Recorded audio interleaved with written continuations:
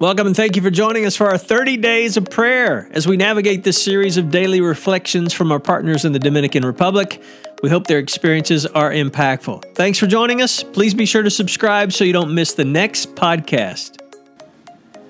The Sacrifice of Thanksgiving by Madeline Johnson. I will offer to you the sacrifice of thanksgiving and call on the name of the Lord. Psalm 116:17. She handed me 2 unripe mangoes her family picked earlier that day from trees that were not yet ready. Minutes before, hot tears were dripping off her cheeks onto the cool concrete floor of that small house. In my broken Spanish, I had asked her how she was doing, and she opened her heart to me like she had opened her home. My husband's motorcycle is broken, so he can't go to work. We don't have money for food. All we have is these unripe mangoes. She pointed to her kitchen counter. She didn't want help, only prayer. So I prayed. But before I left, she gave me a few of those mangoes. I really had no need or desire for them, and I didn't want to accept them. But she insisted, and in the Dominican culture, you don't reject a gift. I kissed her cheek, thank you, and dropped the mangoes in my book bag where they fell in place next to my Bible. I walked out of her house and the face of my heart fell in the dirt. Her young family was starving. Yet she chose generosity. I just received the priceless gift of sacrifice.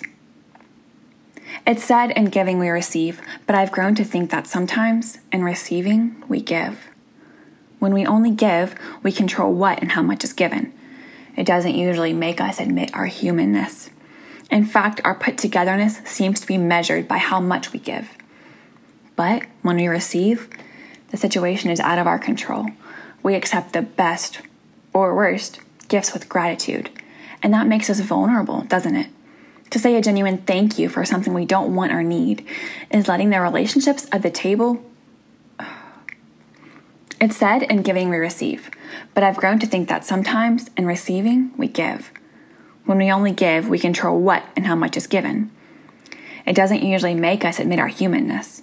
In fact, our put-togetherness seems to be measured by how much we give. But when we receive, the situation is out of our control. We accept the best, or worst, gifts with gratitude. And that makes us vulnerable, doesn't it? To say a genuine thank you for something we don't want or need is letting the tables of the relationship be turned. Some might even call it debt. But vulnerability is not debt. When we're vulnerable enough to receive, others are accepted at the cost of our own pride. In the same way, receiving Christ costs us our lives, our right to control. It requires us to admit our need and enables us to humbly give Him thanks. We find the faces of our hearts pressed against the dirt in gratitude because sometimes saying thank you is the most we can give back. Sometimes I flip through my Bible to see the mango juice-stained pages. It's a reminder for me to receive His sacrifice, though I am not deserving, in the same way that I took those sour mangoes from her outstretched hands. And like the mango-stained pages, I pray that Thanksgiving stains the sacrifice of my whole life. So today, let's live vulnerable to the gift giver and feel the dirt of gratitude on our faces. For in receiving sour mangoes, I began to learn the thankfulness of giving my life. Let's pray. Jesus, today I receive your sacrifice and I lay down my pride.